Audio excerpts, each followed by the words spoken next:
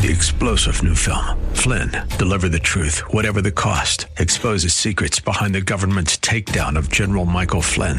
Flynn knew what the intel world had been up to. He ordered the first audit of the use of contractors. This set off alarm bells. He told the truth. He was the most dangerous person for Donald Trump to hire. They had to get rid of Flynn. Flynn, deliver the truth, whatever the cost. Available now. Watch it today. Go to salemnow.com. salemnow.com. The Bible. From America's colonial period to her rise to become the richest, most powerful nation in history, the ideas and values that guide us, protect us, and hold our society together flow from the pages of this book of books.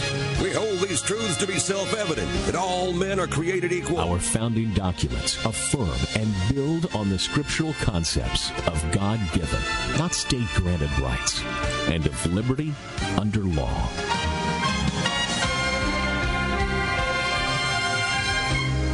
The biblical worldview shaped our work ethic, made education a priority, and birthed the notion of finite, limited government under divine authority. One nation, under God, indivisible, with liberty and justice for all. The Pilgrims, the Puritans, the Founding Fathers, and American leaders throughout our history have emphasized the Bible's importance to America. The first and almost the only book worthy of universal attention is the Bible. John Quincy Adams. But for the book, we could not know right from wrong. All the things desirable to man are contained in it. Abraham Lincoln. The foundations of our society and our government rest so much on the teachings of the Bible that it would be difficult to support them if faith in these teachings would cease to be practically universal in our country. Calvin Coolidge. The Bible Live is your opportunity to listen to the Bible, a 15 to 20-minute reading every weeknight, the entire Bible every year. Now, here's the host of the Bible Live, your Apache Indian scout on this annual excursion through the Word, Soapy Dollar. Thanks, Kevin Bell, getting us on the air tonight, and my good friend Brian, engineering the program. Thanks, Brian, for being there, and we are ready to get into the Word once again this beautiful Friday evening. Open your heart, your mind to hear the Scriptures tonight. We're going to pick up in Genesis chapter 33 and read through chapter 36 tonight. In chapter 12 of Genesis, we picked up with God beginning to work with an individual named Abraham. Abram at the time, and his wife Sarai, later to become Sarah. He begins to work with them directly, individually. It doesn't mean he stopped working with everybody else. He was still revealing himself to other people groups all over the planet. We read in the Psalms, the sun, the moon, the star, the seasons. General revelation. God never stopped revealing himself. Always it was there. General revelation, nature around us, the seasons, the miracle of animal life, everything, the sun, the moon, the stars, it all leads us to think about the Creator. And then, of course, when we look inside, there is human consciousness, self-awareness, the wonder of the human psyche itself, wondering about immortality and wondering about eternal life and wondering about values, not only consciousness, but human conscience, the sense of right and wrong. All of these are ways that God continues to speak to people. But now he is dealing directly with this man, his wife, this family, these individuals, in what is called special revelation, speaking into their hearts and lives as a result of their faith. And through them, of course, we learn more and more specifics about the God of the Scriptures. We'll talk a little bit more about it. I'll catch you up on where we are exactly in our reading in Genesis 33. But right now, let's go to our wisdom and worship segment, the beautiful Psalm 10 on the Bible Live. Psalm 10. O Lord, why do you stand so far away? Why do you hide when I need you the most? Proud and wicked people viciously oppress the poor. Let them be caught in the evil they plan for others. For they brag about their evil desires. They praise the greedy and curse the Lord. These wicked people are too proud to seek God. They seem to think that God is dead. Yet they succeed in everything they do. They do not see your punishment awaiting them. They pour scorn on all their enemies. They say to themselves, nothing bad will ever happen to us. We will be free of trouble forever. Their mouths are full of cursing, lies, and threats. Trouble and evil are on the tips of their tongues. They lurk in dark alleys, murdering the innocent who pass by. They are always searching for some helpless victim. Like lions, they crouch silently, waiting to pounce on the helpless. Like hunters, they capture their victims and drag them away in nets. The helpless are overwhelmed and collapse. They fall beneath the strength of the wicked. The wicked say to themselves, God isn't watching. He will never notice. Arise, O Lord. Punish the wicked, O God. Do not forget the helpless. Why do the wicked get away with cursing God? How can they think God will never call us to account? But you do see the trouble and grief they cause. You take note of it and punish them. The helpless put their trust in you. You are the defender of orphans. Break the arms of these wicked, evil people. Go after them until the last one is destroyed. The Lord is king forever and ever. Let those who worship other gods be swept from the land. Lord, you know the hopes of the helpless. Surely you will listen to their cries and comfort them. You will bring justice to the orphans and the oppressed, so people can no longer terrify them. End of reading Psalm 10. Shine so glorious. Though I stumble, though I fall, you remain glorious. You're listening to the Bible Live with Sophie Dollar.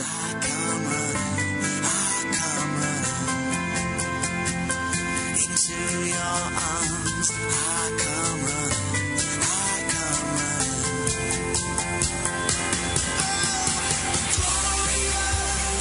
running. Glorious indeed. We are back. This is the Bible Live. Quick thought before we go on to talk about the book of Genesis. Psalm 10 is rather interesting. The theme of Psalm 10 is common to the Scriptures, particularly to the Psalms, where believers cry out, why are the wicked succeeding? Why does it seem that the wicked prosper, and sometimes those that love you and follow you and try to obey you, they suffer a great deal? That is a constant cry out from God's people in the Scriptures. And I bet you've asked yourself about it a few times. Often it seems like the wicked prosper. They get elected. They get rich. And then bad things, of course, still happen to really sweet, good people who love the Lord.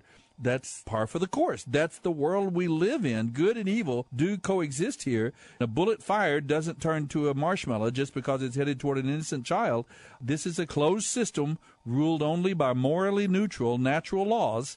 And this is the system that we live in, where God deals with us in it. It's a real world. Bad things can happen to good people as well. This is a common theme of the Scriptures, and God assures us that He will indeed someday judge. He will indeed make wrongs right. Now, Psalms 9 and 10 are the same theme, and in fact, many ancient manuscripts combine Psalms 9 and 10. Psalm 9 was written by David, so we think Psalm 10 tonight was also written by King David. Now, to Genesis 33, quickly, let me tell you that Jacob has been up serving his uncle Laban.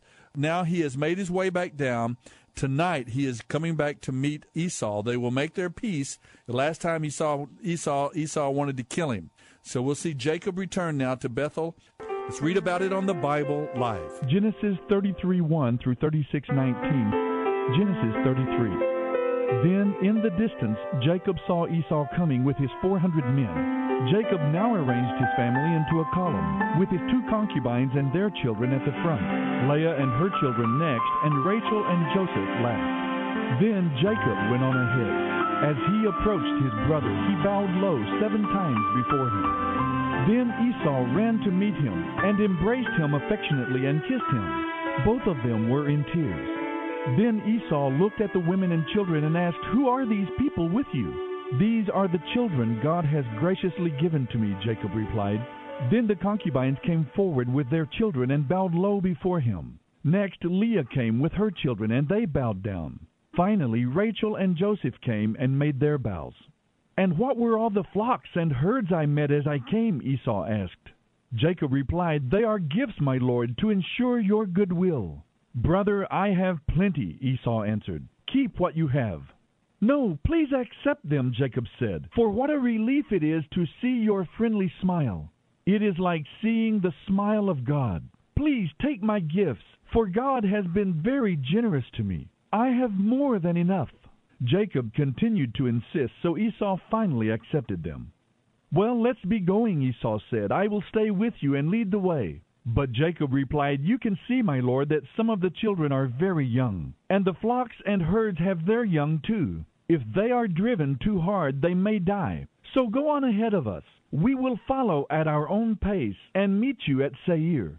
"Well," Esau said, "at least let me leave some of my men to guide and protect you."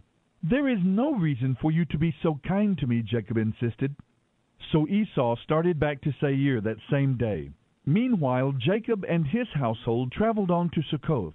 There he built himself a house and made shelters for his flocks and herds. That is why the place was named Succoth. Then they arrived safely at Shechem in Canaan, and they set up camp just outside the town. Jacob bought the land he camped on from the family of Hamor, Shechem's father, for 100 pieces of silver. And there he built an altar and called it El Elohe Israel. This is the Bible Live with Soapy Dollar. Genesis 34.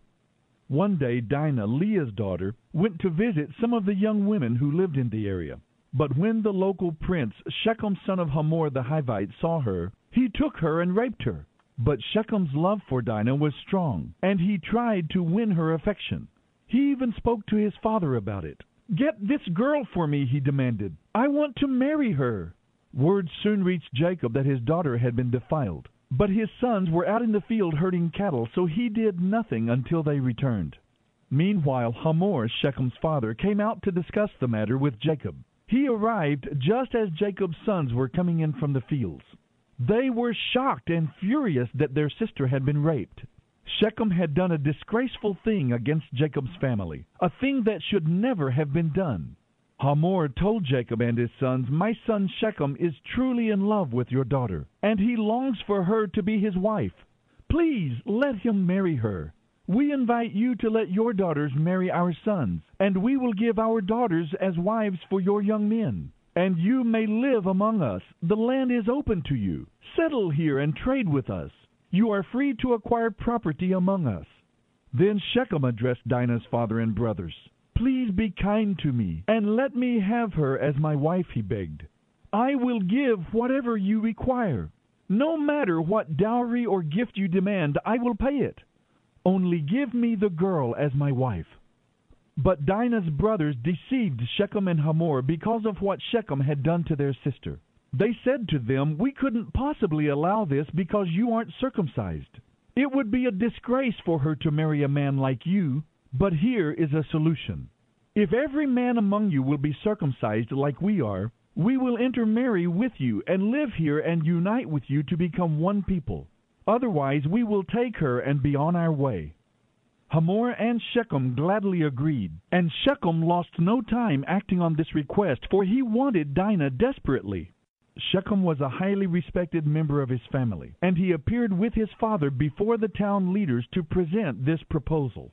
"Those men are our friends," they said. "Let's invite them to live here among us and ply their trade, for the land is large enough to hold them, and we can intermarry with them. But they will consider staying here only on one condition.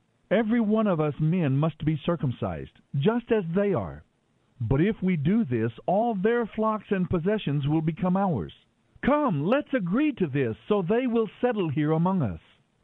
So all the men agreed and were circumcised. But 3 days later, when their wounds were still sore, 2 of Dinah's brothers, Simeon and Levi, took their swords, entered the town without opposition, and slaughtered every man there, including Hamor and Shechem. They rescued Dinah from Shechem's house and returned to their camp. Then all of Jacob's sons plundered the town because their sister had been defiled there. They seized all the flocks and herds and donkeys, everything they could lay their hands on, both inside the town and outside in the fields. They also took all the women and children and wealth of every kind. Afterward Jacob said to Levi and Simeon, "You have made me stink among all the people of this land, among all the Canaanites and Perizzites. We are so few that they will come and crush us. We will all be killed."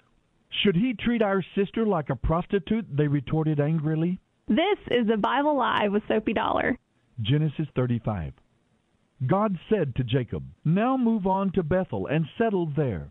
Build an altar there to worship me, the God who appeared to you when you fled from your brother Esau." So Jacob told everyone in his household, "Destroy your idols, wash yourselves, and put on clean clothing. We are now going to Bethel, where I will build an altar to the God who answered my prayers when I was in distress. He has stayed with me wherever I have gone." So they gave Jacob all their idols and their earrings, and he buried them beneath the tree near Shechem. When they set out again, terror from God came over the people in all the towns of that area, and no one attacked them. Finally they arrived at Luz, now called Bethel in Canaan. Jacob built an altar there and named it El Bethel because God had appeared to him there at Bethel when he was fleeing from Esau. Soon after this, Rebekah's old nurse, Deborah, died. She was buried beneath the oak tree in the valley below Bethel. Ever since, the tree has been called the Oak of Weeping.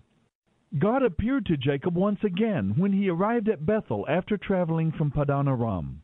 God blessed him and said, "Your name is no longer Jacob. You will now be called Israel." Then God said, "I am God Almighty. Multiply and fill the earth. Become a great nation, even many nations. Kings will be among your descendants. And I will pass on to you the land I gave to Abraham and Isaac. Yes, I will give it to you and your descendants." Then God went up from the place where he had spoken to Jacob. Jacob set up a stone pillar to mark the place where God had spoken to him. He then poured wine over it as an offering to God and anointed the pillar with olive oil. Jacob called the place Bethel, House of God, because God had spoken to him there. Leaving Bethel, they traveled on toward Ephrath, that is Bethlehem. But Rachel's pains of childbirth began while they were still some distance away. After a very hard delivery, the midwife finally exclaimed, "Don't be afraid, you have another son." Rachel was about to die, but with her last breath she named him Ben-Oni. The baby's father, however, called him Benjamin. So Rachel died and was buried on the way to Ephrath, that is Bethlehem. Jacob set up a stone monument over her grave, and it can be seen there to this day. Jacob then traveled on and camped beyond the Tower of Eder. While he was there, Reuben slept with Bilhah, his father's concubine, and someone told Jacob about it. These are the names of the 12 sons of Jacob. The sons of Leah were Reuben, Jacob's oldest son, Simeon, Levi, Judah, Issachar, and Zebulun. The sons of Rachel were Joseph and Benjamin. The sons of Bilhah, Rachel's servant, were Dan and Naphtali. The sons of Zilpah, Leah's servant, were Gad and Asher. These were the sons born to Jacob at Padan Aram. So Jacob came home to his father Isaac in Mamre, which is near Kiriath Arba, now called Hebron, where Abraham had also lived. Isaac lived for 180 years, and he died at a ripe old age, joining his ancestors in death. Then his sons Esau and Jacob buried him. This is the Bible Live with Soapy Dollar. Genesis 36. This is the history of the descendants of Esau, also known as Edom.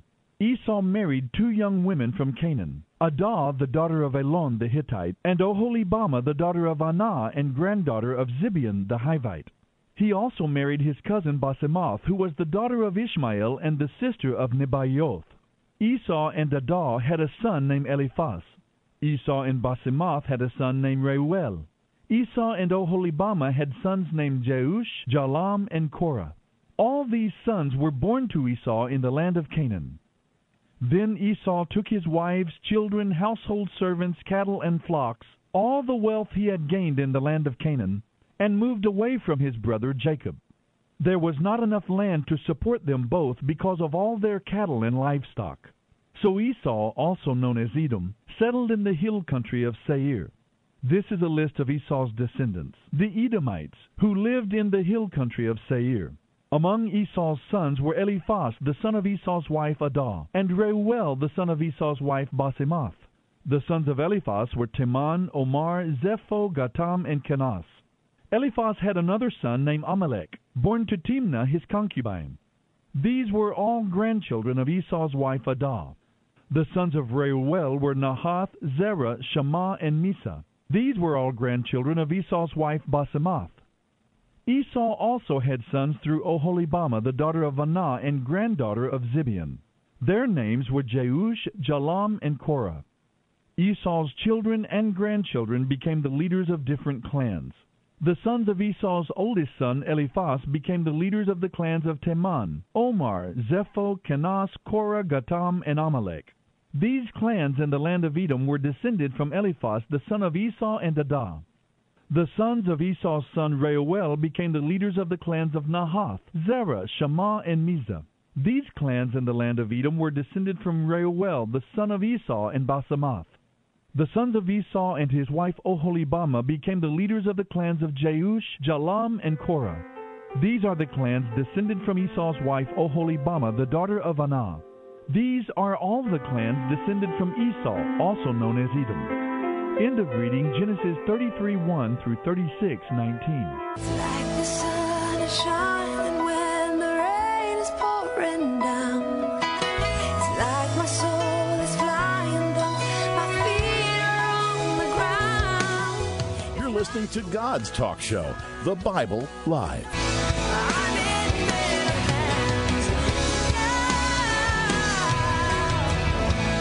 I'm in better hands now. Maybe that's what Jacob was thinking as well. He's in better hands now. He has slowly come around to trusting God. Well, maybe not totally finished work in the sense of a total faith relationship with God, consulting with God before he does things. But one thing you see now is he's gone through this stress, this trouble. And notice that it is trouble, it's difficulty that has brought Jacob to this point of trusting God. It has heightened and sharpened his commitment to the true and living God. All these complications with his brother Esau, he had to flee for his life. Then he got taken advantage of by Laban, problems with his two wives and the competition that sprang up between Rachel, the one he loved, and Leah, the one he got first because of Laban's trickery. Then they have Zilpah and Bilhah, these two handmaidens, the servants of his wives, that begin to compete as well. So he's got these 4 women he's responsible for. Never was part of God's plan, but that'll be enough to humble you a little bit, bring you to the end of yourself. Then, of course, dealing with those children now, he has, 11 boys and 1 daughter. Shechem here chose the wrong girl to attack, right? You don't attack a girl with 11 or 12 brothers. That's not very smart. We can read about that in our second chapter tonight, chapter 34. A shameful episode, the murder of all those people, a very difficult thing to read, but it just again goes to show, it just tells us the truth, the scriptures do. Good people sometimes do very wicked, evil things as well and fail greatly. We see that happening here, not only with the killing of Shechem, but notice later on in chapter 35, Reuben, his oldest son, actually, and the one who was lined up to have the birthright. He was going to have the privilege of having the double inheritance and being the titular head of the family. And Reuben sacrificed that by having sexual relations with Bilhah, his father's concubine. And Jacob heard about it. Now, it doesn't say here that Jacob confronted Reuben about this. It could be that Reuben never found out about the consequences of his terrible act until at Jacob's deathbed he reminds Reuben of what he did, and he finds out then that he has lost the birthright. What a tremendous sacrifice he made for just a moment, perhaps, of pleasure. We humans are so short-sighted. We have to be able to prioritize and know what's important. Why do we do these things when we know that we belong to God and that we're working and living on a whole different set of realities as believers? But that's what we do. We're fallible still. We make mistakes. As they say, God's people are not perfect, but we are forgiven, and God is at work in our lives to transform us. We see God working in the life of Jacob, making peace between these two brothers. That's a very interesting thing that happened. Last time Jacob saw his brother, Esau was threatening to kill him when he fled away 20 years before. And now he's returning with his family. He's gotten his bribe already. But Esau is very gracious to his brother, as you see here. Then this revenge on the little village of Shechem and all the people that slaughter. Now, it was a terrible thing that happened, and yet the response was way off the level of what was done by this one individual. And then we see Jacob now returning. Notice that he tells them to put away their idols, to bury them. He said, give away your jewelry. Sometimes they had these pieces of jewelry. They were more than just trinkets to make you look better. They were actually little idols, good luck trinkets that people would have. Jacob had come to believe now that idols would have no place in his household, and he wanted nothing to divert the family from the spiritual focus on the true and living God. Jacob is really coming around now to a point of real commitment to God. So he orders his household to get rid of the idols and the trinkets. We need to remove the idols from our lives as well, because they can ruin our faith. They can rob us of our joy and of our commitment, our effectiveness as God's people. What idols might you have in your life? There's so many ways that we can have idols and let them grow up and have a place in our life. An idol is anything we put before God. Abram was told to sacrifice his son Isaac. It could be a good thing. It doesn't mean the thing itself is evil, but if it replaces God, that was the whole point. Even this wonderful son that God had given him was not to be put before his relationship with God. God reiterates, he repeats to Jacob, I've changed your name.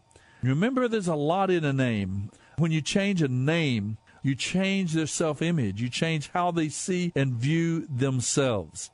If you've ever had a nickname given you that really took over, like my name's Soapy, I got when I was 5 years old. 5 years old, having been called Soapy my whole life. What effect did that name? There's a lot in a name that we might have. We come down to the end. There is a place where it says, okay, let's take roll, and it gives us the roll call of Esau's children and of Jacob's sons and daughters, Dinah, his daughter. That's an important thing, because remember, this is God dealing with this people group in and through and with them as an example of his dealing with us. I'm beginning to get the idea from looking at Jacob's life as we follow it through these turbulent years. In the first place, what an amazing life. Tremendous adventure, lots of challenges, living in the time in which he lived as well. No internet, no vehicles, all of this traveling. You had to really be a strong individual to endure in these years. And yet, here they get this revenge against this town of Shechem for the violation of Dinah, the girl of the family. The idea I get is that God dealing with Jacob clearly were a great deal through his pain. Jacob came to full faith and mature faith and commitment and trust in God by the difficulties in life that he experienced. Now, some of those difficulties he didn't have to experience, but they brought him closer to God. With Soapy Dollar. Soapy reads from the New Living Translation by Tyndale House Publishers. The Bible Live is dedicated to helping promote spiritual revival across America, and your financial support is needed. Please mail your tax-deductible gift to the Bible Live, Post Office Box 18888. That's the Bible Live, P.O. Box 18888, San Antonio, Texas 78218. You may also make credit card donations at the ministry website, thebiblelive.com.